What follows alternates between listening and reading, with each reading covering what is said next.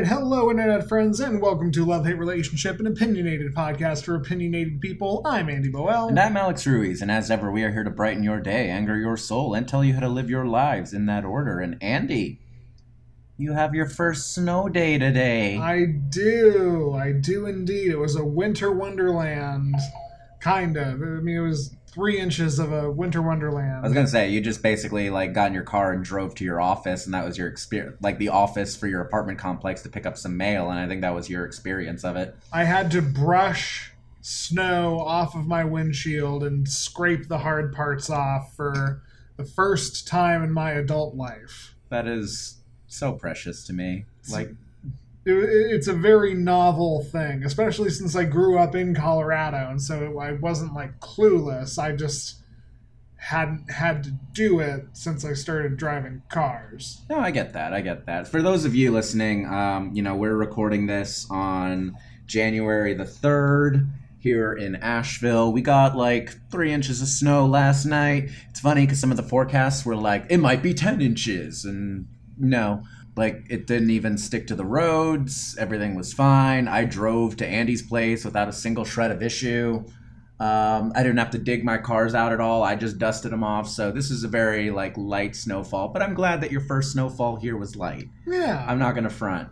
When I moved to Asheville, I had come from Jersey. And Jersey winters are not like Midwestern winters or anything. But I did have more than my fair share of days where, you couldn't drive because there was too much fucking slush on the asphalt, and you did have legitimately you could get a foot, and it wasn't and a foot was a lot and rare, but it could happen, and it was not so terribly unusual.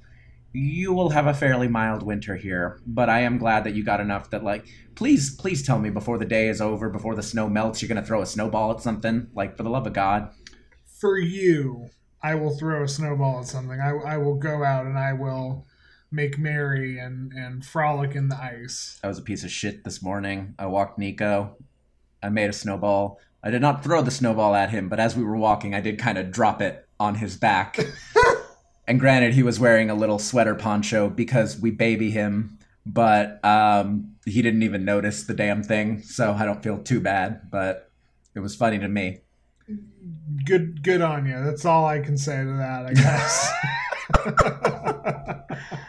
Well, just staring out the window, there's a good dusting. That's the word for it. All the branches are white, and that is just the only other times in my adult life I've been around snow is on my honeymoon, which was in the middle of December, and I think one other time where I was traveling somewhere cold and mountainous. So, to be able to look outside my home and see snow does hit differently. Yeah. Yeah. Oh. Yeah, and it's nice. Now, the worst thing about the storm, honestly, was the wind of the storm had a tree knock down a power line, and so we lost power in the middle of the night for a few moments. But other than that... I mean... You also found a bird last night. Yeah, listeners, we were going to bed and there was just a straight up fucking finch in my room that we didn't notice until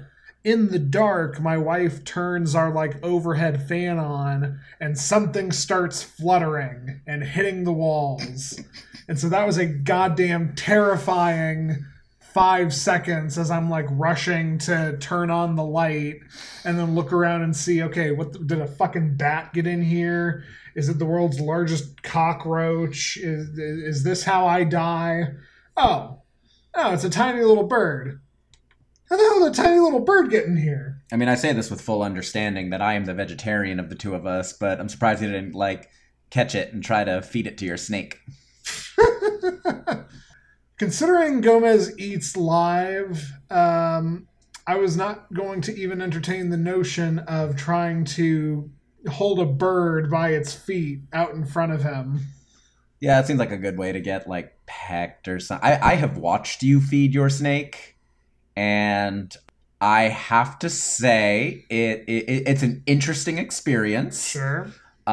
You wear gloves because, you've got live mice or live rats, and they do not want to be eaten. No, I don't fault them for their survival instinct, but I also don't want them biting me, so. Yeah, and it just, I do not know what to honestly say about it because I sit here and I go, well, Gomez is a predator. I feed my dog meat because that's what he needs. Like, by the way, if you, I know I've said this on the podcast in the past, but if you were one of those people who like keep a cat and you try to use like vegan cat food, fuck you. That is the wrong thing to do. You need to feed your cat meat. It will not be healthy otherwise, except that you have a carnivore in your home, for the love of God. Yeah, humans are about the only animal I know of that can make that choice. I mean, I understand, other primates and you get omnivorous animals. You get other omnivorous animals. Most primates are omnivorous. They do eat, like, depending on your primate, they'll eat anything from... Okay, chimpanzees will eat mostly fruit. Probably 80 to 90% of their diet is fruit, but then they will also eat insects and small reptiles and mammals that they catch. Like, that is that is very, very normal for them. We, as primates, are technically omnivorous, which is why when you see the shit about, like, the Facebook CEOs who try to eat an all-meat diet, those people are stupid. Same time, I know of fruitarians who eat a diet consisting entirely of fruits and vegetables. Also probably not the best idea. Well, right, and that more gets into it, because like other animals, other primates, it's not so much a conscious choice of consumption. It's a... What's available? Yeah, this is what's available to me. If there were a bunch of... If steaks grew on trees and were somehow still meat, chimpanzees would eat steak with no compunction about that. Sure. As far as the bird goes, I was just glad that I didn't have to actively grab the damn thing. Basically, I opened a window, grabbed a curtain rod and a shirt, and just kind of tried to poke the bird. And every time I poked, it would fly into a different corner of my room. And I was just like, come on, dude, just go out the goddamn window, until it finally did. Mm. Did you fall asleep after that? Eventually. So Mariah had been asleep on the couch for a good half hour. And so, kind of was ready to just pass out in the bed. And we both got a little adrenaline spike from an animal we weren't expecting in the back of our house to be in the back of our house. So we stayed up a little bit after that. Yeah, you know what? That makes sense. Like, you're just sitting there listening for the sounds of a nest. Well, yeah, just hearing something else. And now for the next couple of days, every time I open my bathroom door, it's going to be like, okay, am I going to be disturbing something? Mm. Welcome to Love-Hate Relationship, everybody. As typical of any of our episodes, we spend a little bit of time at the top doing a little bit of a douchebag buffer. We tell you some stories or whatever's on our minds to hopefully get shitty people to stop listening to our show. But you are not shitty and you have stayed, so you get to hear the other 3 segments, which include one thing that one of us loves, another thing that one of us hates, and then a relationship question from either you or from the internet. And today, Andy, I have the love. That's damn right. And so I always like to start these with a question that I ask you, and I'm going to be upfront. I fully expect that the name Tim Pierce means absolutely nothing to you. So instead, I'm going to ask something related but different. Yeah. Knowing however much you do about studio production of music, how do you imagine it works when an artist for an example, let's just say Adele, has a song being recorded? I pick Adele because you know that she's not going to be like Billie Eilish, who probably does most of her music on a MacBook in a home studio. Sure. So an artist like Adele has a song being recorded. How do you think the different parts are played out or put together? What's a day in that studio like from what you understand? And that's such a great question that I appreciate, because despite having an extensive background in video production, I have next to no background in audio production. And they are different worlds with very little bit of overlap. And so I've never gotten a chance to be in a real actual music studio, just seeing it in, TV and movies and stuff. So with, Adele specifically, I imagine it is the kind of standard scenario of you have the artist in the booth, you have the engineer manning the board, you have various producers, entourage, posse, what have you, all kind of trying to provide more moral support than technical support, but maybe a little bit of technical support.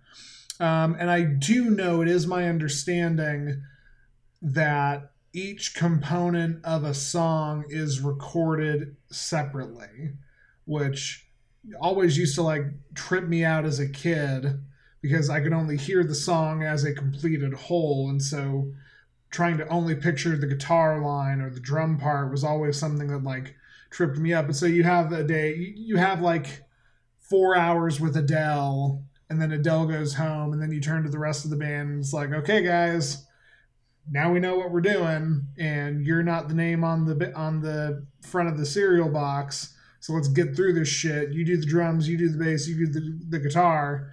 You each get an hour. Let's get this shit. You are not terribly far off. However, very interestingly, you did get the order a little bit backwards. Okay. Normally, and this is all in a typical case, these can happen in various orders, just depending on the individual song and artist. But the typical thing is you'll have the song written. And in a case like Adele co-writes her songs. And sometimes she writes them in full. But basically, whatever the case may be, your piano chords and your vocal melody are more or less there, written by the artist. Or if it's an artist who writes music on, say, a guitar or something along those lines. Sometimes they co-write it with somebody else, and that person is there. The producer will usually draw music charts.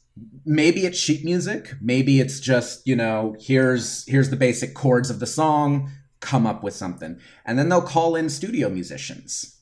Most of the time. If it's a band, the band will often record all their parts, although not always.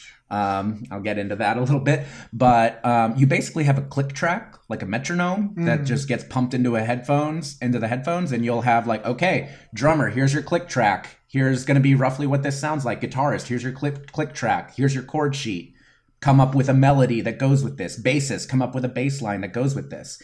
And then when you get a rough mix of all the instruments, that's when you bring in the vocalist to do the actual recording. They'll have already done a scratch vocal, but that's when they'll do the actual recording that'll be used in the mix, and then it gets mixed together. Okay. So different producers are different. Bob Rock, who, famously produced Motley Crue and Metallica, he was very big on getting all the musicians playing live together, even if they weren't all being recorded at the same time. He wanted to get a vibe. He always wanted the vibe of a live recording. So he always wanted all the instruments in there playing at the same time. That was his individual style. But that is rare. So your version there, not that far off. Just reverse the order a little bit. Okay, fascinating. Yeah. So I appreciate that answer. That is wonderful. That gives me something to kind of intro in here as I talk about a studio musician primarily. And the guy I'm talking about today, and I've already, I talked about Carol Kay a while back, who is, maybe the most prolific studio bassist ever. Today I want to talk about Tim Pierce, who is maybe the most prolific studio guitarist of the last 40 or so years. And just to circle back around, you're absolutely right with your assumption. Even with that preface, that name means nothing to me. And here's the thing. I am going to go down some of his works, and I'll be interested to know what you recognize or what stands out to you. So basic background on Tim Pierce. Born in Albuquerque, New Mexico in 1959, Tim Pierce is an LA-based studio guitarist who's been something of the go-to for music producers in the area since the early 80s. He was inspired by Jimi Hendrix to pick up the guitar as a teenager. And from that time, he cobbled together various gigs, including teaching guitar, playing in several bands, and a little bit of studio work throughout the 70s before he started playing on Rick Springfield's early albums and eventually joined his band and his touring band. Okay. So in the early 80s, he did a little bit of studio work for Rick Springfield, played on his local band, and then picked up the touring gig. And that was his early 80s. Around that time, he was still doing a little bit of studio work. He worked with Bon Jovi a little bit at the time, a few other people. But in the first like half of the 80s, he was touring with Rick Springfield, doing the Jesse's Girl tour, doing all those early Rick Springfield albums. Okay, and just to speak on it real quick, like, I know we're going to talk about him in his career as a studio musician, but like, to the unquestioning mind, that is to say my mind, I definitely always carried this assumption that like the guitarist in a band plays the track, and you either have a situation where it's Tony Iommi or Dimebag Darrell or somebody who it's like, okay, that is a capital name. Everybody knows this guitarist. It's part of the point. Mm-hmm. Or to go back to Adele, you have whatever the guy's name who is on stage for the tour with Adele or Rick Springfield. And it just so happens that person is also the one who is recording the guitar track. And so there was kind of this two-tier. You were either well-known or obscure, but you're still like the guitarist for that band.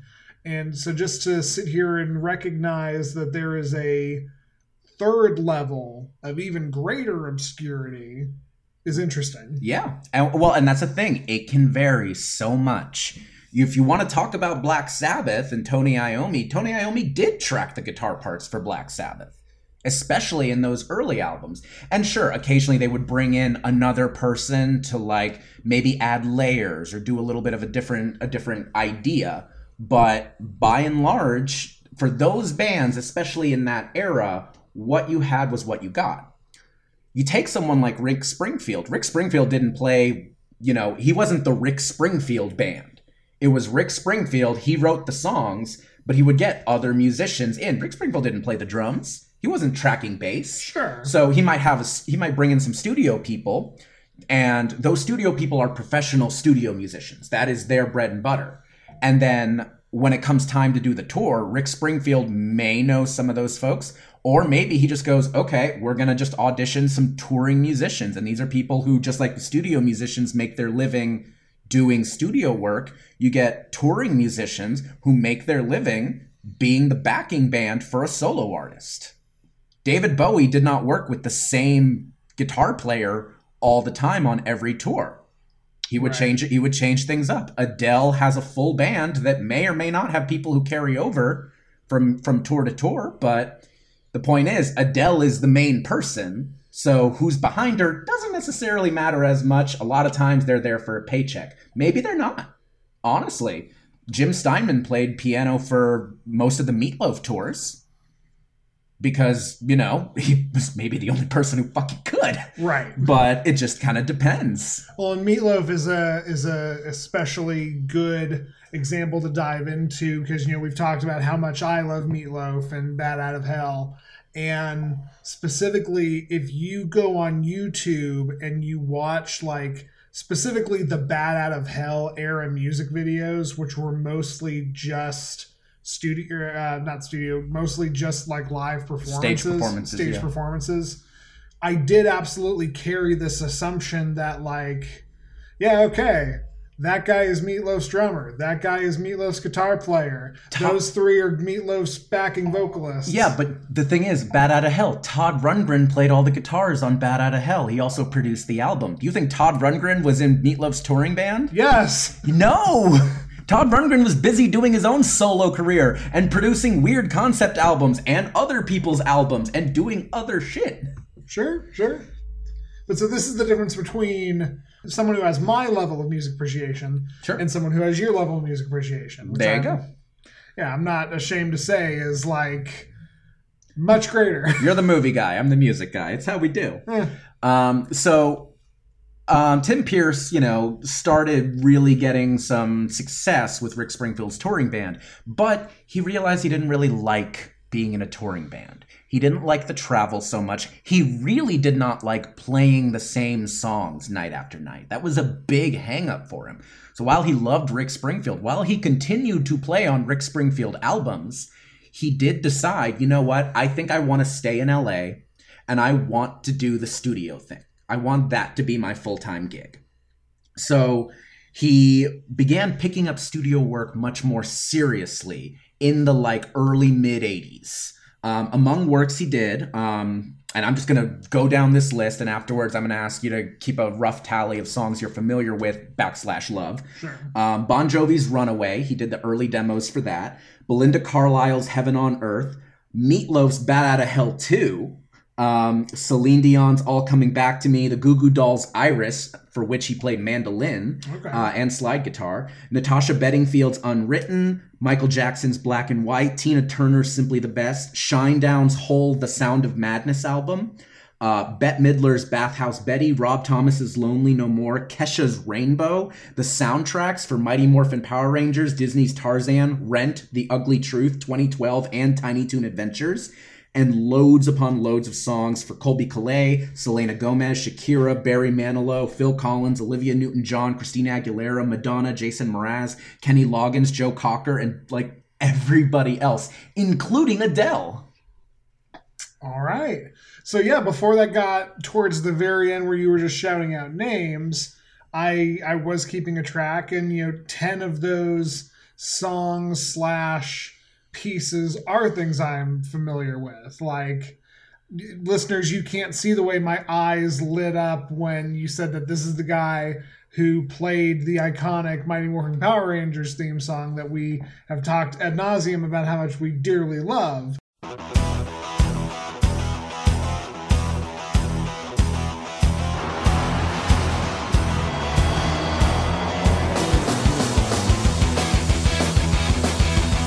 Yeah. But also, Iris. Hearing that is okay, holy shit. Yeah, that's millennial Don't Stop Believin'. Well, and Sound of Madness is an album that I bought for myself and took I had a little bit of a Shinedown phase. And so to hear that, I just go, so wait, is he not the guitarist for Shinedown? So he actually, I read an interview with him where he talked about this. He got brought on to add to that album. Zach Myers is the guitarist for Shinedown, co-wrote all the songs, played, a lot of the basic stuff. But they brought in Tim Pierce to add parts. Sometimes he would add a lead part, sometimes he'd add melody parts or new rhythm parts. So yeah, it's not necessarily that he's a musician being brought in to do, all of the recording. Although that does happen sometimes as well. I'm not even going to front on that. I can tell the story of how when Brian Wilson did Pet Sounds, the only thing that really any of the Beach Boys played on that album were their vocal tracks. Mm-hmm. I think maybe they had Carl track a few guitar parts, Carl and Al, but very, very little. Really, Brian Wilson was content to use Hal Blaine and Carol Kay and all these well-known LA studio musicians, the people who did Phil Spector's work, to track almost all the album. Really, the Beach Boys vocals were the only thing most of them played on. So that does happen. But in a case like that Shinedown album, they wrote the songs. They were just like, this needs a little something extra. Let's bring in some folks. And they were like, okay, Tim Pierce, this is our song. Probably needs a little bit of something. Can you, and this actually gets in nicely as to how this kind of work actually goes for them. It is, all right, you're here. Here's a song. Here's your chord chart. We need something. Go. Okay, I don't like that idea. Got anything else? Okay, cool. Let's do 2 tracks of that. Okay, cool. You're done. Alex, you realize I never caught this. This is the voice acting of music. Yes, absolutely. I don't even front about that. All right, this makes so much more sense why you loved all these studio musicians. I do. That's the thing. This kind of production work, it's so... I am always amazed with people who are the best at what they do and never get recognition for. You know, Tim Pierce is someone who, you're right, he played on You'll Be in My Heart on the Tarzan soundtrack, and that was one session, like 1 day session. How baller is that song?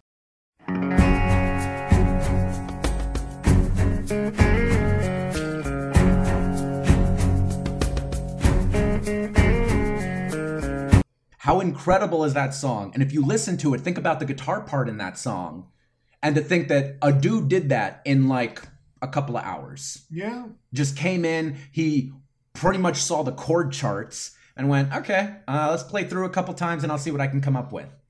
And that is what you have. And the fascinating and honestly quite lovely thing, every time we do one of these loves and you bring it to the table, and I think the listeners understand a little more than maybe we did just how wide and big and expansive the music industry is. And yet so tiny. Because again, this one dude did all of those songs I just listed and more. Sure. Like if you go on Tim Pierce's discography, like there's a whole Wikipedia page for it. There's artists I've never even heard of on there. Tons of them. And he just keeps this repertoire and he works, you know, more days than not. And he straight up talks like he has a YouTube channel and he'll talk about shit. And he's done a couple of interviews, but he's basically just like, yeah, no, I might book like, you know, a 12-hour session with Jason Mraz and go, all right, well, I know that's coming up. So in the meantime, I'm going to book like a bunch of like 1 and 2 hour sessions with these indie musicians because I know I'll have the big payday with the Jason Mraz session. And that way I can, you know, keep my chops up, but just, you know, fill in the rest there. And this is just this dude's life. This is just what he does. And the thing I love about him is, and again, just like with Carol Kay and just like with the voice actors we cover, the first thing that I always feel compelled to talk about is that no one knows who the fuck this guy is. Yeah. And yet every single person listening to this podcast, I guarantee you, has heard something that he's played on. Every single, like, if I want to do the my parents test here, I know for a fact my parents own the Shakira and Santana albums that he has played on. Something I learned from researching him. Santana doesn't really like to play rhythm parts that much. So he'll bring in studio musicians to play the rhythm parts so that he can play lead over them. Sure. Santana doesn't want to play chords. He just wants to play his, you know, crazy electric lines. That makes sense with Santana. Yeah, totally does. But there we go. Like, Tim Pierce, a white dude from Albuquerque, New Mexico, who is like 8 years younger than them. My parents have heard multiple tracks that he has played on. I'm just, now that I've seen it, I can't unsee just the comparison to like a Rob Paulson or a Tom Kenny, who like both of our parents probably would not know the name of, but like put on SpongeBob or were in the room when we were watching it. I also love, like, one of the most fascinating people in the world to me are the people who go to LA and practice dentistry. Okay, say more about that.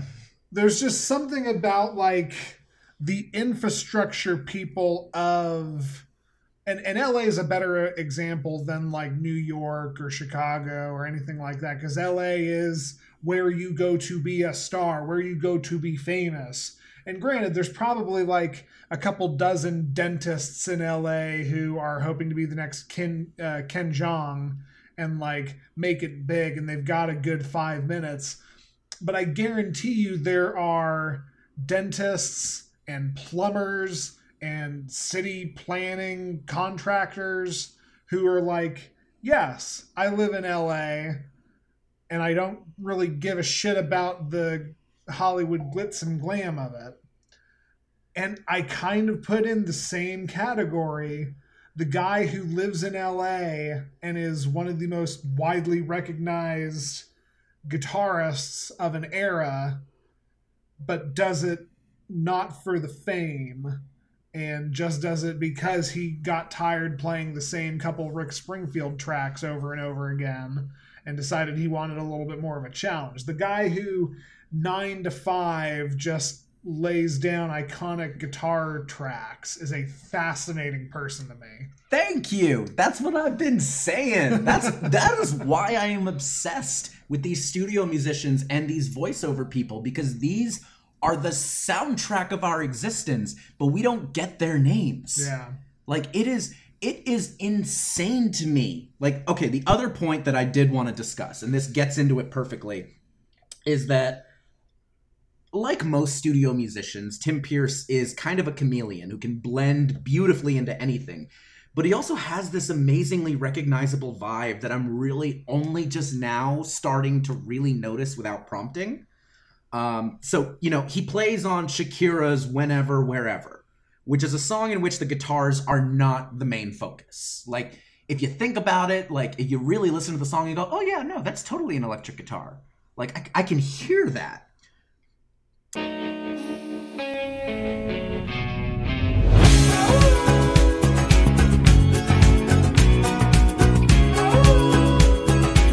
And there's a definite vibe to that the same guy did the slide guitar part on Iris and the backing guitar on All Coming Back to Me Now isn't readily apparent, but knowing it's him, you kind of learn that vibe. I talked about with the Desmond Child episode, how I know Desmond Child songs without knowing they're Desmond Child songs. There's something just about them. I'm just getting there with Tim Pierce. So I didn't know this term I'm about to explain when we did the Desmond Child episode, but since then I have become aware of a term specifically in anime. Okay. Called sakuga. Okay. And sakuga translates roughly to drawing pictures, but like the actual, like when people talk about it, is sakuga is like the trademark, the visual trademark of an animator. It's the specific way this one guy does an explosion or does fire, that nobody else does it in that same exact way. Mm-hmm. Or the way this other animator, like, you know, does a fight scene or does like motion graphics or something like that. And what you were describing is a audio equivalent of sakuga. I would see that. And you know, most people would call it like a musical proclivity. Sure. It's like a tone that someone uses that's very unique to them. Just something very particular. People like to talk about how Hendrix's tone was really unique. So many of his songs would center around a very particular chord, which gets called the Hendrix chord. Really, it is I think it's a 7 flat 9 chord, which means nothing to any of you, and that's okay. But it's like that particular chord and this particular tone he got with his Stratocaster, and the handful of pedals. You know a Tom Morello solo when you hear it. Even if you don't understand anything about music theory or guitar effects, you know a Morello solo when you hear it. I can recognize when Tony Iommi plays a guitar part, when Flea plays a bass part. I just know them. Yeah. Even before I could name it with music theory, I could do that.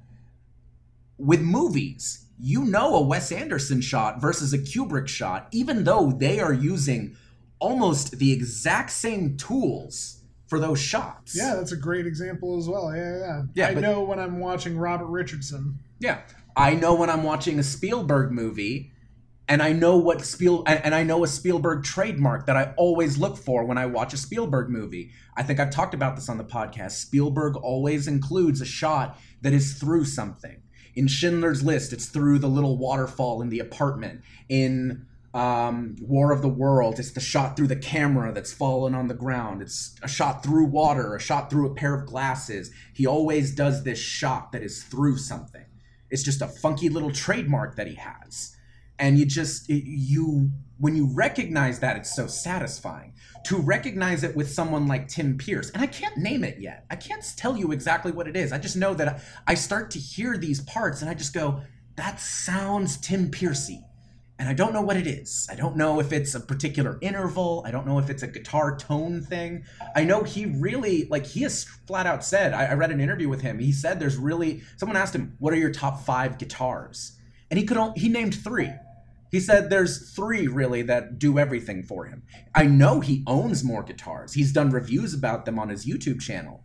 But the fact that he can name a Gibson Les Paul, a Gibson ES335, and a Fender Stratocaster, and he's like, these are the 3 guitars I actually need.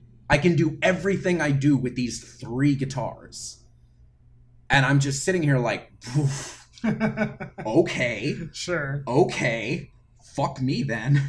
And I just adore that. I adore that there is I'm still figuring him out. But the fact that I now know so much of what he works on, and again, I cannot stress this enough. The dude who Hans Zimmer calls for a bunch of shit, the dude who played guitar on Tiny Toon Adventures songs, also did the fucking Mighty Morphin Power Rangers theme song, also did the goddamn Shinedown album, also did fucking Heaven on Earth. Yeah. When you say it in that term, it is kind of mind-bending. Yeah. So the side final note that I did want to talk about, and I've mentioned it a couple times here, he has a YouTube channel where he discusses his life as a studio musician, tells stories, gives lessons. And it's a solid, great YouTube channel. He talks about playing in the backing band for the Grammys.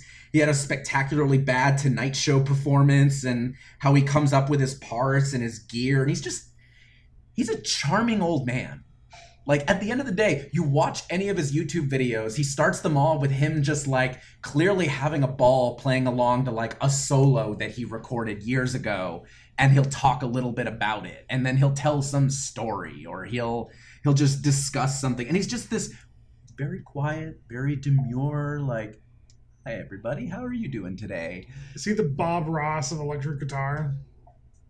You know, I don't hate that. I think he's got a little bit more of a like sense. He tells a story on another YouTube channel, the Rick Beato channel. I talked about him when I discussed quantization in music. But he told this story about doing a session for Adele and Adele being like, "I hate wah-wah pedals," and like just it's gloriously sardonic. And he's not making fun of Adele. He just thought it was really funny because like if you're a guitar player, wah pedals are usually like one of your premier pieces of equipment, and he's just a charming old man. He just tells funny stories. He talks about how Michael Jackson like was at a session with him and like was fascinated with his pedal board and was just like, you have so many toys. and it's just like just this charming old man. Sure. And I don't watch his channel that much. He tends to do these very long, in-depth discussions and videos, and it's some of the music theory is still above my pay grade to actually follow. But what I have seen of it, he is humble, he is kindly. I just like him to have a little bit more attention. He has an online guitar course, which I have not taken, but you know that's part of how he makes his living as well. But he also just teaches parts on YouTube for free on top of that. And just, and he'll do these, you know, they're not gig vlogs, but these like vlogs of his studio sessions that are just, you know, him in his home studio or at another studio. And, you know, he's tracking a thing for the Supernatural soundtrack. He did the music for the first 5 seasons of Supernatural. Like he just played guitar on those for whoever, like he just, and it's whatever the individual session is there. He played for the Jonas Brothers. Because I guarantee you the Jonas Brothers didn't play guitar on their own albums. Like, well, no, that I buy. Yeah, but that's the point. He's just like, and he's never says a nasty word about a single artist he works with, even though I'm sure he must have those stories. He's just a nice old guy who just wants to play guitar and come up with interesting stuff and then do it again the next day and teach people and help people. And he's just... I just want him to get a little bit more attention. He's not going to be the last studio musician I talk about. He's not going to, it angers me, Andy, that more people do not recognize the folks who actually create the things that they love. All they see is the name, and the name is good. There's nothing wrong with the name, but I want people to recognize that behind the voices, behind the notes, behind all the stuff, there are actual really talented people who, if they actually cared to be those artists, they have the technical ability to do so. But instead, they would rather live quiet lives where they are just creative on a brilliant level. And I want that recognized. So Tim Pierce, I'm going to link his YouTube channel in here.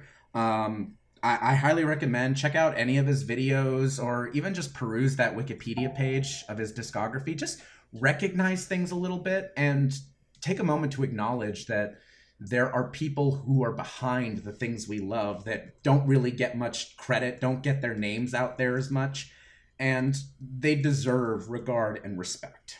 So that is me. Thank you so much, man. I mean, absolutely. I'm thankful to know this guy's name and gain a better appreciation for him. And I'm down for every studio musician you want to talk about at this point, because every time has been a delight. I love it. Let's find out if Tim Pierce has played on any of the songs in our next segment. It wouldn't surprise me. So I had the hate, and funnily enough, you sent me your notes beforehand. And I'll be perfectly honest, I didn't even look at them until I had come up with my own idea. Mm-hmm. So we're very on theme this week, but that was completely unintentional. Today, I want to talk about why I hate the Parents Music Resource Center, which a lot of people will recognize better as Moms Against Rock and Roll. Yep, I know about this one. I knew you did, yeah. I suspected very much that you were familiar with this, but I want to ask you for a personal anecdote. Did your parents ever try to censor the music you, Alex, listened to growing up? And I think I've talked about this on the show a little bit. Really not that much. My parents... And I will fully state this up front. My parents listen to the show. I don't think they'll disagree with this. My parents were too busy dealing with the working and the feeding me and my sister and the getting us to college and the making sure we weren't total delinquents of it all. That they just kind of were like, he gets good grades. The cops haven't been called. No one's telling us he's destroying things. Whatever. Like, my parents spent a little bit of time on censoring my TV watching, which they didn't follow through on, because I still absolutely watched The Simpsons and South Park and Power Rangers. They didn't really fuck with my music that much. I think my mother overheard me blasting Eminem while I was cleaning the bathroom one day, and her just being like, that doesn't sound, too that sounds pretty dirty right there. And I was like, yeah. And she was just like, play it a little quieter. And that was about it. So I didn't really get a whole lot of that. That wasn't really their vibe. Okay, well, fair enough. And bless your mom for giving you that control and letting you make your own decisions. I never had anybody try to censor the music I ingested. But I think we've also talked about how I had kind of a very pick and choose insular music appetite growing up. Sure. I will say my wife, my father-in-law absolutely would take albums that my wife bought as a teenager, listen to them, and then re-burn them and remove any song that had profanity or... It was a lot of My Chemical Romance, so suicide idolation and stuff like that. See, I could not imagine my parents giving enough of a shit to do all of that. They're just like, we don't have time for this bullshit. That's fair. And then the other example I know is my cousin, specifically when Blink-182's Take Off Your Pants and Shirt album came out, my cousin got that and showed me a bunch of the songs, and then my uncle was walking by the room and was like, wait, what the hell am I hearing? And then took the album, read the lyric book, and confiscated the CD. Those are my secondhand accounts of parental censorship over their own kids. Sure. I want to talk about a group of parents that tried to censor music for everyone's kids. Oh God, please. I'm so ready for this discussion. So, the Parents Music Resource Center, or the PMRC, was an American committee formed in 1985 with the stated goal of increasing parental control over the access of children to music that they deemed to have violent, drug-related, or sexual themes by labeling albums with parental advisory stickers. This is the group that invented the parental advisory explicit content sticker. Yep.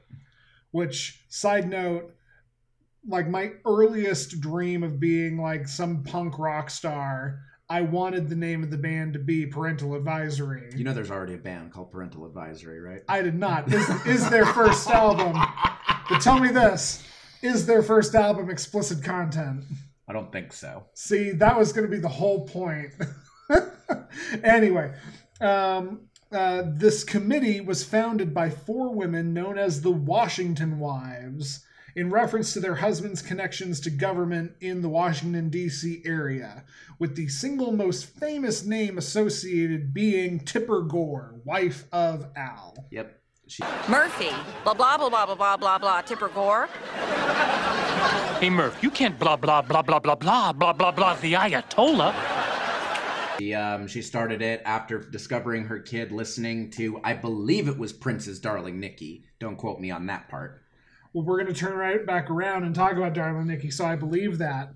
That is the like stated, pulled off Wikipedia introduction to this group. It was basically a group of Washington housewives who, at this point, Al Gore wasn't vice president yet, so I don't think Tipper had anything much better to do. He was a senator. Sure. A bunch of wives who just took on a cause. And I think a really important thing to go into is recognizing this organization was formed under the shadow of the Reagan administration. Mm-hmm. And this was the late 80s. This was the conservative, rise of that decade. And so it makes sense that, this would be a thing that naturally comes about. A bunch of people deciding that they know what's best about the media consumption of the entire country. The group was financed by Joseph Coors of the Shitty Beer Magnet family and Mike Love of the Beach Boys. That I did not know, and it's very disappointing to me. It's very disappointing, and I will now and forever refer to Mike Love as a traitor to music and enemy of fun. Everyone knows Carl was the best Beach Boy anyway. Well, isn't Mike the one who comes off as a total asshole in the movie Love and Mercy? Let's be clear. Mike Love comes off as an asshole in every single movie version of the. He comes off as an asshole in the shitty VH1 biopic. He comes off as an asshole in every documentary of the Beach Boys ever. Mike Love was legitimately a tremendous asshole. Well, clearly, enemy of fun. Boo this man! And so the group came together and came about and basically lobbied and proposed for this idea of creating a music rating scale very similar to the MPAA's film rating scale. Mm-hmm. Only they kind of wanted to take it a step farther and go into these hyper-specific and judgy categories like rated V for violence or rated S for sex. The group most famously put out a list called the Filthy 15, and I'm going to list these songs in their entirety. But the top of the list is Prince's "Darling Nikki," mm-hmm. which they called out for the lyrical contents of sex and masturbation. We also have Sheena Easton's "Sugar Walls," great song. Judas Priest's "Eat Me Alive." They have worse. Indeed. A song called Strap On Robbie Baby by Vanity. Meh. Motley Crue's Bastard. Meh. AC/DC's Let Me Put My Love Into You. Terrible song. Also, like, it's AC/DC. Pick me a song that is not actually about coming. Yeah, that is admittedly the AC/DC song with the lyric, "Let me cut your cake with my knife." Fair. It's a bad song, Andy. Weird to me, Twisted Sister's We're Not Gonna Take It. For anti-authoritarianism. Or for anti-authority-based themes. Right, which, I mean, to really dig into that, that's maybe the most insidious and unsettling thing of all, that they were like, oh, we can't have this riot music. Mm-hmm. But also, like, We're Not Gonna Take It has always seemed to me as one of the, like, tamest and, like, toothless. The melody is copped from "O Come All Ye Faithful."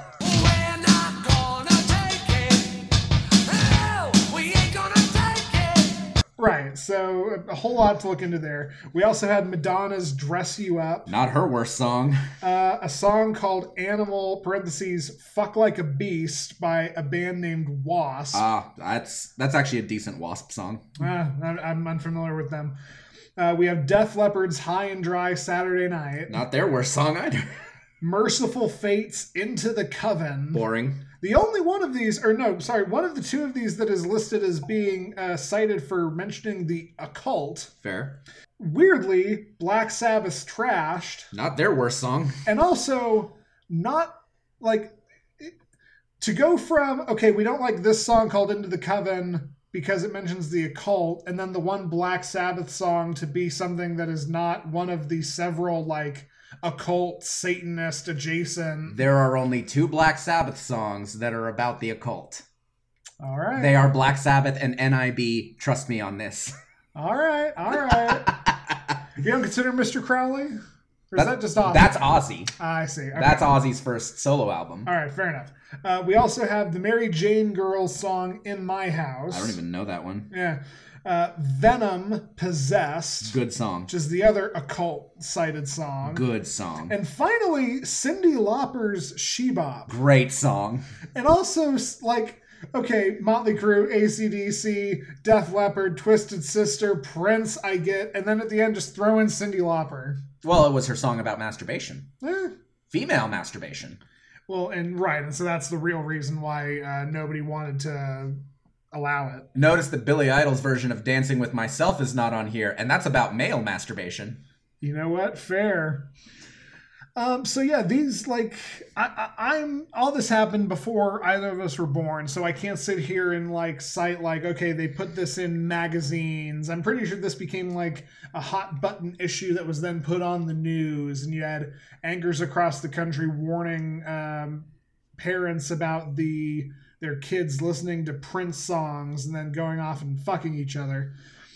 The PRCMA, that's PMRC. The PMRC puts out this list and then, like, goes into Congress basically to or goes into the Senate to, like, say, okay, these are the songs we're citing as an example. We need to have, like, ways to control and regulate musical content that we deem distasteful in any way and corrupting the morals of our youth. How much do you know about those congressional hearings? I only know what I'm about to say is that, so they propose that, and then you have the trio of Dee Snider, Frank Zappa, and fucking John Denver. Coming up and testifying and being like, hey, I'm pretty sure this kind of tramples all over our First Amendment rights. Yup. Any of you out there, if you have a spare few hours, look up the highlights. They're on YouTube of some of the congressional hearings. Like, they are incredible. Frank Zappa is brilliant with his free speech defense. John Denver was so important to this because John Denver was an artist who, like, no one is going to call John Denver. My mother loves John Denver. Yeah.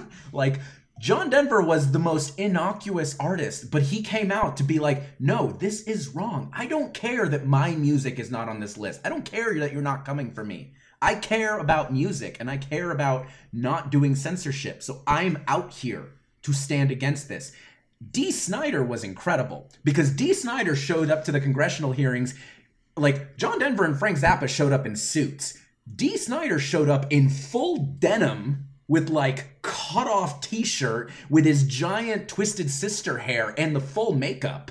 And is, like, sitting there talking to them, and he's like, they asked him at one point about the song Under the Blade, which is a Twisted Sister song.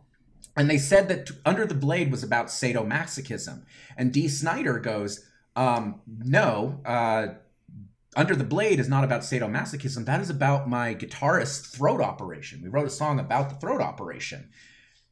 And you all thought that it was about sadomasochism. It's not my fault that Mrs. Gore has a dirty mind and reads sadomasochism into that. And then they're sitting there like, well, when you were insulting Mrs. Gore, and he's like, or Senator Gore's wife. This is being said to them. They go, when you were insulting Senator Gore's wife, and Dee Snider interrupts them and is like, excuse me, I was not attacking Senator Gore's wife. I was attacking a member of the PMRC. There's one point where they was talking about one of the songs having occult themes, and he straight up said, like, I don't believe that Christianity has anything to do with morality.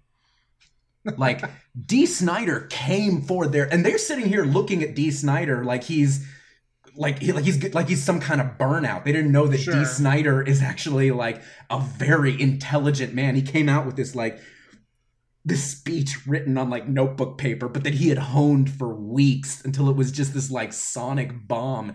Dee Snider's testimony in here is absolutely incredible. I love that, and I really, really want the movie about this so that we can get like this story shown up even more and like more dramatic ways.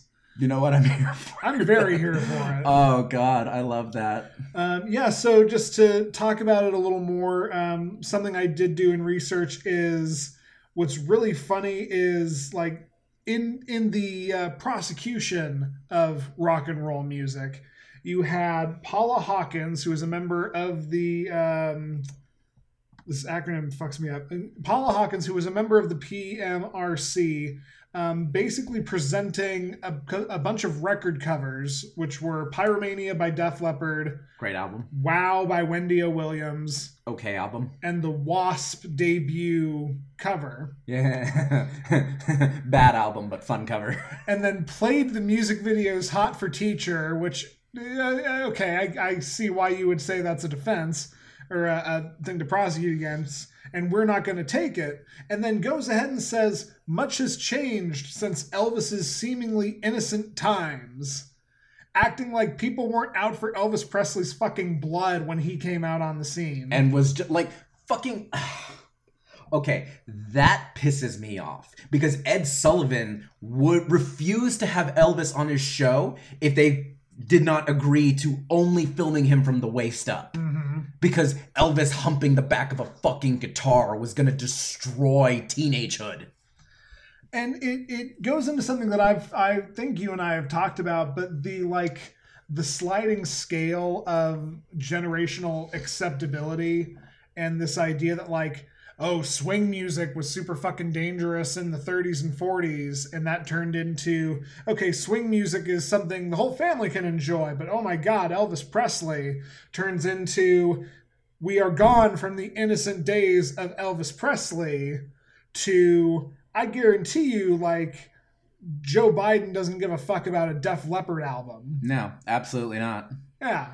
And no matter what you do, and this is an example of an insidious thing that the conservative right has always done, but you give them an inch and then the next generation like tries to pull it even farther. Yeah.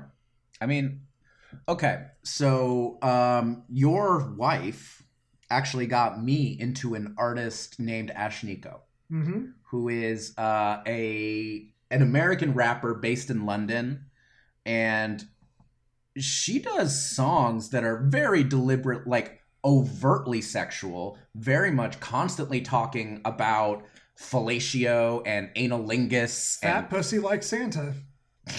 That dick tastes like Yankee Candle. But also, like, she calls herself a demi-devil in her songs, yeah. You know? And you know, it is a separation from, say, the Mayhem songs, where the lead singer just blew his brains out, and then the guitarist came and ate those brains. Like, it's a far cry from that, and that music was okay. But it's shit that never would have flown. And the thing is, that music has always existed. I can give you examples of old blues songs that are filthier than anything Ash Nico ever put out. Anything on this here Filthy 15 list. This shit has always been there. This idea that there was some sweet innocence to Elvis, like, fuck you exactly. Yeah. Fuck. The fact is, people were upset that Elvis was playing black music. Yeah. And they thought that this was going to result in rampant sexuality of teenagers and moral decay. And honestly, here's the thing. That shit was already going to happen. Elvis was a product of that movement, not the spark of it. This music and the music that we have today, the things like, you're right, Def Leppard is fucking tame. You can play Pour Some Sugar on Me at a fucking wedding. Yeah. And it is dope. That is fantastic. I played a Prince song at my wedding, and I was only upset that I couldn't have more Prince songs. Indeed. The optimistic take of this kind of, I brought it up a moment ago as like a insidious thing of the conservative right, but the fact is the ways that music by every generation is able to get more overt and more over the top and more like turn your grandma's face white and make her faint speaks to the idea that this failed. And this did fail. It got a token victory in being able to create the parental advisory sticker. But the last thing I want to say specifically about the PMRC is I want to quote Frank Zappa, again, talking before Senate, saying, "The PMRC proposal is an ill-conceived piece of nonsense which fails to deliver any real benefits to children, infringes the civil liberties of people who are not children, and promises to keep the courts busy for years dealing with the interpretational and enforcemental problems inherent to the proposal's design." That's a very eloquent, go you Frank Zappa way of saying, like, this is fucking stupid bullshit. Frank Zappa was a genius. Yeah. Like, out front. I don't know if you know about this particular denouement, but those parental advisory stickers did mean that albums were curtailed from certain retailers. Walmart still will not carry an album with a parental advisory sticker, which is why you get alternate versions of various albums. Right. Basically, it's Walmart. But there's two fun denouements there. Number one, the explicit advisory sticker boosted record sales. Sure. You have to remember, this was the era of, like, metal all over MTV. And if you got a parental advisory sticker, it was a guarantee that some disaffected teenager was going to buy it.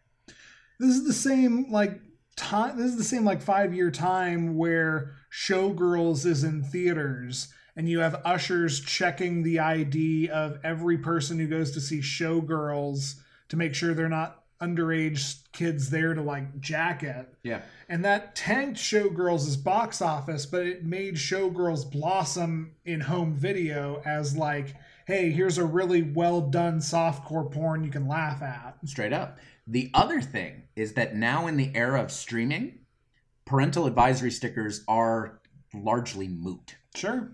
Like, they are completely unimportant because I can pull up my Spotify playlist. I can pull up YouTube. And I can, the other day when y'all were hanging out at our place, Mariah and I put on a 2000s music video list just because we were like, let's watch a bunch of 2000s music videos. And some of those music videos were the, like, explicit version, or were the non-explicit versions that were airing probably at 2 p.m. on BET and someone taped them. But a lot of them were highly explicit, and it's not that hard for kids to access it anymore. Yeah. And the fact of the matter is, and I'm going to say this, parents, the shit that you pulled on kids like Mariah and Andy, the shit that you pulled for a lot of my friends, where you controlled what they listened to, you can't do that anymore. So at this point, your responsibility, and I think this was something that John Denver talked about in the congressional hearing. It is the responsibility of a parent, not necessarily to screen and remove exposure for children, but to contextualize and teach their children what is and is not acceptable in reality. And if you're worried that art will destroy what your children will do in reality, will create something terrible and monstrous, that is on you as a parent for not doing the right thing in terms of adding that context, not in removing the exposure. It is on the parents. Yeah, absolutely. That's a phenomenal button. At the risk of putting out a worse one as the final button, the last thing I want to say is, the PMRC basically had its moment and then kind of died out, and we didn't get this totalitarian control over rock music as we knew it. But this does not and has not stopped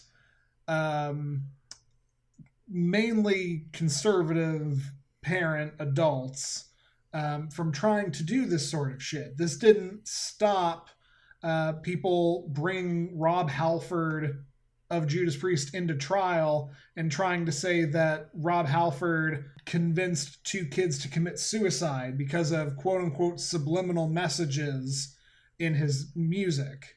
This didn't stop people banning Eminem from, the Grammys.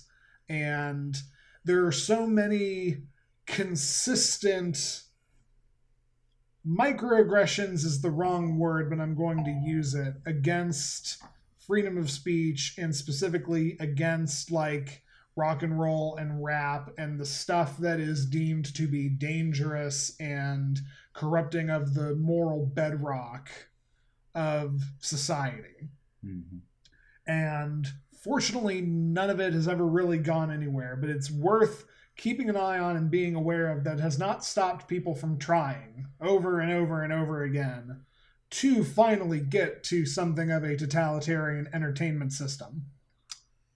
And as long as they keep trying, we're going to have better and better music that we're going to surreptitiously listen to. That's a really good point. I love that. Thank you. Shall we move on to our question? Yes, let's go for it. Okay. You presented the format, so I'm more than happy to read the question. Go for it. This comes from our friends at relationships.txt, and this one has been sitting around my noodle for a while, so I'm happy we're finally getting to it. I slept with my girlfriend's mom 2 years ago. I can't tell her because I know she'll dump me and it'll probably end her parents' marriage. So let me first just say, I'm not the one in the wrong for this, but I have to say it somewhere. It's eating me alive. 2 years ago, I was 19 and I met this woman while I was working as a personal trainer. She was in her 40s and looked like a 25-year-old. She took an interest in me and invited me out a number of times, and we had sex a few times. After one of our meetups, she said it was wrong for someone of her age to be with me because I was too young and changed gyms. Fast forward, my girlfriend and I had been together for just under a year. She's amazing and I love her so much. 2 months ago, I met her family for the first time and it was a shock. She took me to the house where I had hooked up with a woman and I felt like I was being pranked. Before I see her mom, it hits me. I have a type, and they both fit that type, so it made sense. I had been hooking up with a single mom, and now I'm with her daughter. But then her mom and dad pop out, and we both almost shit ourselves. I met her parents. They've been married for 20 years. I realized I had been a married woman's boy toy, and I felt incredibly ashamed. Later that week, her mom finds my number and tells me that I can never speak of what happened. She says that my girlfriend will hate me forever because I'll be the one who broke up her parents. So now I'm stuck keeping this a secret. She invited me to spend Thanksgiving with her family, and since my family is 1,000 miles away and I already told my girlfriend I don't plan on going home, I don't really have an excuse not to go.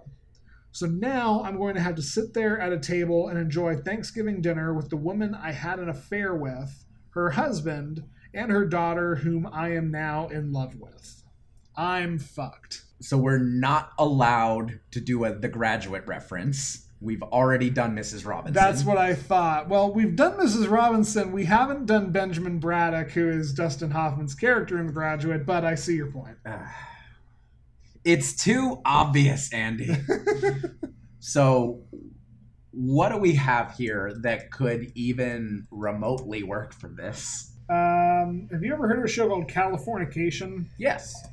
Californication, for those of you who don't know, is what David Duchovny did after the X-Files, and he plays someone who is basically a sex addict. Which is funny, because that's David Duchovny anyway. But I could absolutely see David Duchovny's character, Hank Moody, in this situation. All right, so we've got Hank Moody, and we can just say your girlfriend and her mother. Yeah. I see us becoming incredibly close. Great friends, eventually. After the part where you hate my guts for a long, cold winter. All right, I am here. What was his name again? Hank Moody.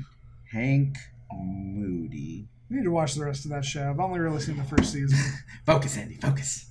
Okay, so we've got Hank Moody, and you read it, so I'm going to start. When you say that you are fucked, Hank, I don't want to sugarcoat things. You kind of don't have a good situation here whatsoever, because you can lie, and you seem like the kind of person who is very, very uncomfortable with this lie. Or you can do the thing and just go ahead with things and do the thing and go ahead with things. You can do the thing in terms of being honest. And here's the situation. The only way you can probably keep your relationship with your girlfriend would be to continue this lie. It would be completely reasonable for her, following the end of this revelation, to be more preoccupied with her relationship with her mother, her parents' relationship with each other, and you would then become a point of pain. Even though you did not do anything wrong. As far as you knew, you had a few hookups with an attractive person who, as far as you knew, as far as she told you, was single. So you didn't do anything wrong here.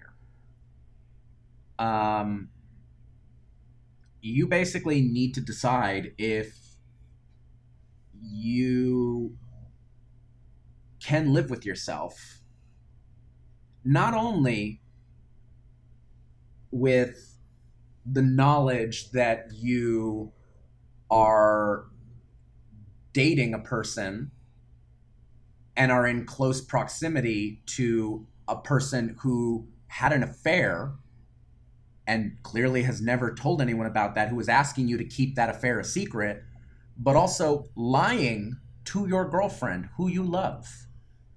I'm not going to lie to you. There are people who comfortably do that.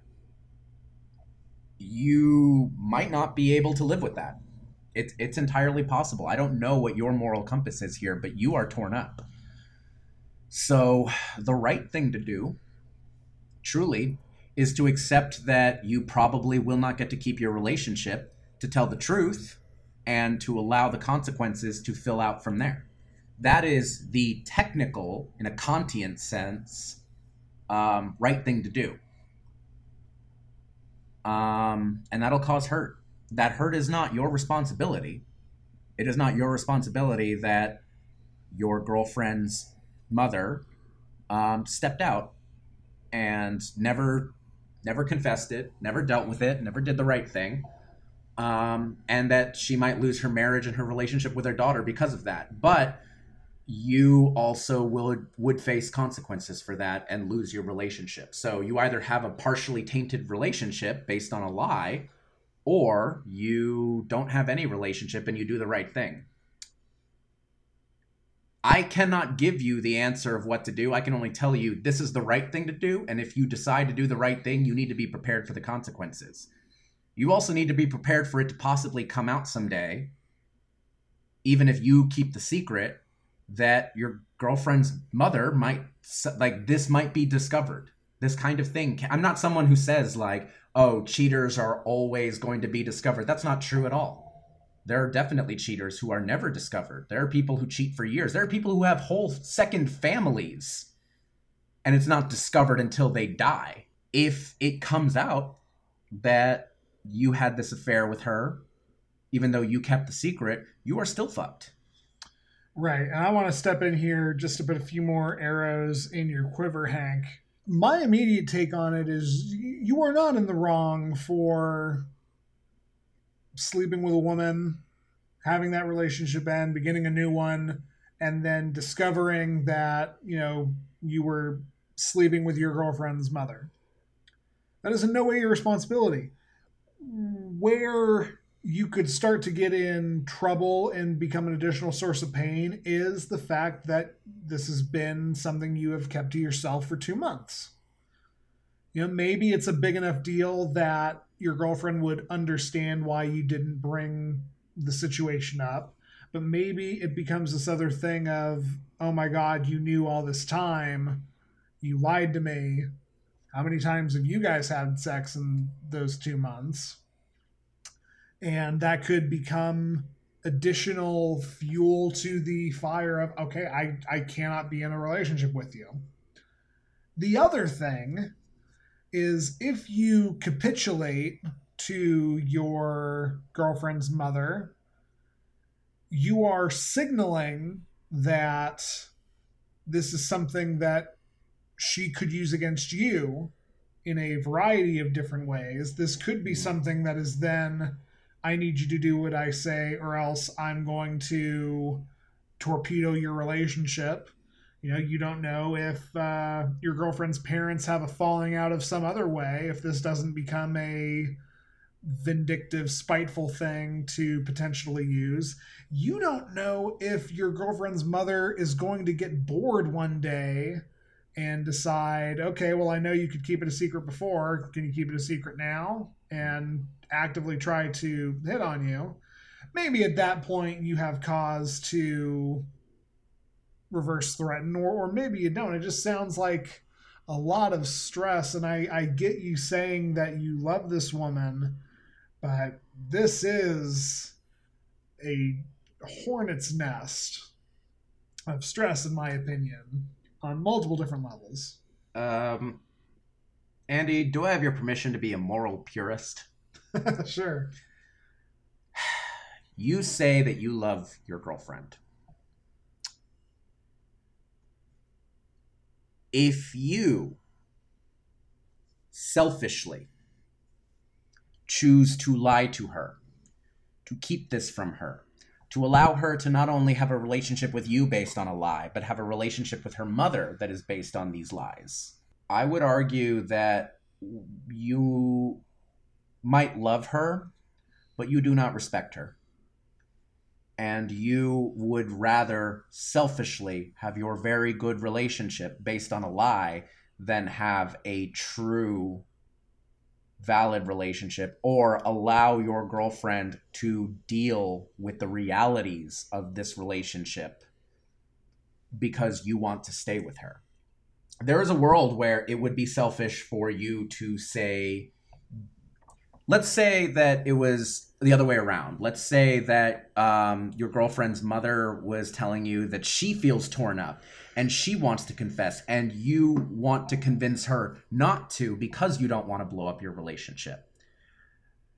That would be very explicitly selfish. Yeah, you'd be the asshole. Just in the same way that the mother is being the asshole. Yeah.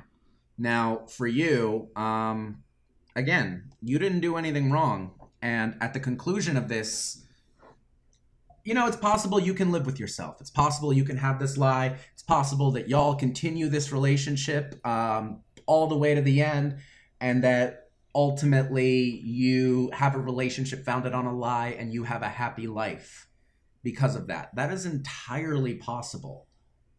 it is also very unethical. And if I'm going to be my usual strictly ethical self, I'm going to tell you, the move here is honestly blowing this up. It is. It is confessing. It is stating it. I don't know what kind of person your girlfriend is. Again, it would not surprise me if she just says, it is too painful for me to be around you. Even if she says, I know you didn't do anything wrong. If she just says, it is too painful for me to be around you, I cannot be with you anymore. That is entirely possible. It is also possible that in this trauma, you two are bonded closer. You don't necessarily know that. Although I'm not going to lie, I think the first option is more likely. It's the more human one. But if you really love her, if you really care about her, sometimes that means being the person who delivers something hurtful and losing that person because of it. Because otherwise, you don't really respect her, and you are clinging to this because you want to be with her. And that is the wrong thing to do. The right thing is to be willing to let go of your relationship, but to know that you did the right thing and that she can now take the next step in her life. Yeah. And obviously, in an ideal world, you'd have some way to communicate with her and be like, is this something you want to deal with? Or is this something that you honestly can't handle and you would rather live? Like, you can't have that conversation without telling her exactly what it is. But it doesn't change what the technical right thing to do here is. Yeah, there's no assurance that Hank has that he's the only one. That's another thing. There's no assurance that Hank's girlfriend's mother would play by their own rules. It certainly sounds like they want to right now, but it's very dicey, and just setting yourself up for basically, do you want to have a near lifetime of stress? Do you want to never be able to go on vacation with your girlfriend's parents because it's going to be weird as hell? I lean with Alex that, telling Hank's girlfriend is the right move here. Doing the math, Hank's 21, 22. That's not, I understand you love this woman, but that's not the final, cutoff point for being able to find true love. And you'll be able to live with yourself better if you know that you do the right and correct thing here, even if that is opening up a whole world of pain that other people created, but you are helping inflict. You are not responsible for the fallout of other people's decisions. No. That is, and if you blow this up, even if you are blamed for it, and you might be blamed for it, that is not your responsibility. You did not decide to have infidelity and to never come clean about it. Now you are choosing not to come clean about it. Yeah. And it's a position you don't deserve.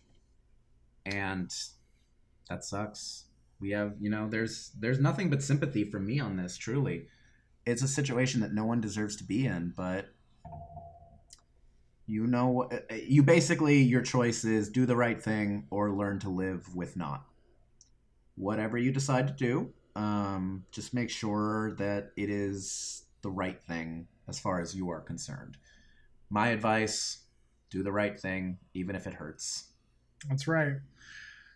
So, all the best to Hank. We're going to use the usual channels to try and get this out. This is kind of an older question as it is. It's possible Hank had a very eventful Thanksgiving or Christmas or New Year's. But if you find yourself in a moral quagmire and you don't know what necessarily the right thing is to do, and you would like two people's perfectly unqualified advice, you can send those questions into lovehaterelationshippodcast@gmail.com. We promise to read them and give you our full support in the situation. That's right. You can subscribe to us on Apple Podcasts, Google Podcasts, Stitcher, Spotify, YouTube, or even TuneIn Radio. Hey, Mom. You can also follow us on Twitter at LHRPod. That's LHRPOD. You can send us questions there. You can talk to us. You can see what random ass shit we're tweeting about. Yeah, just interact with us. Oh, you can also rate and review us on any and or all of those podcatcher apps. That's right. We mentioned the Elizabeth Berkley classic Showgirls, and one of my favorite episodes of my other podcast, Cult Fiction, is the episode in which we watched Showgirls. So you can find Cult Fiction, which is my cult movie podcast with the incomparable Stephanie Johnson, everywhere that you can find Love Hate Relationship.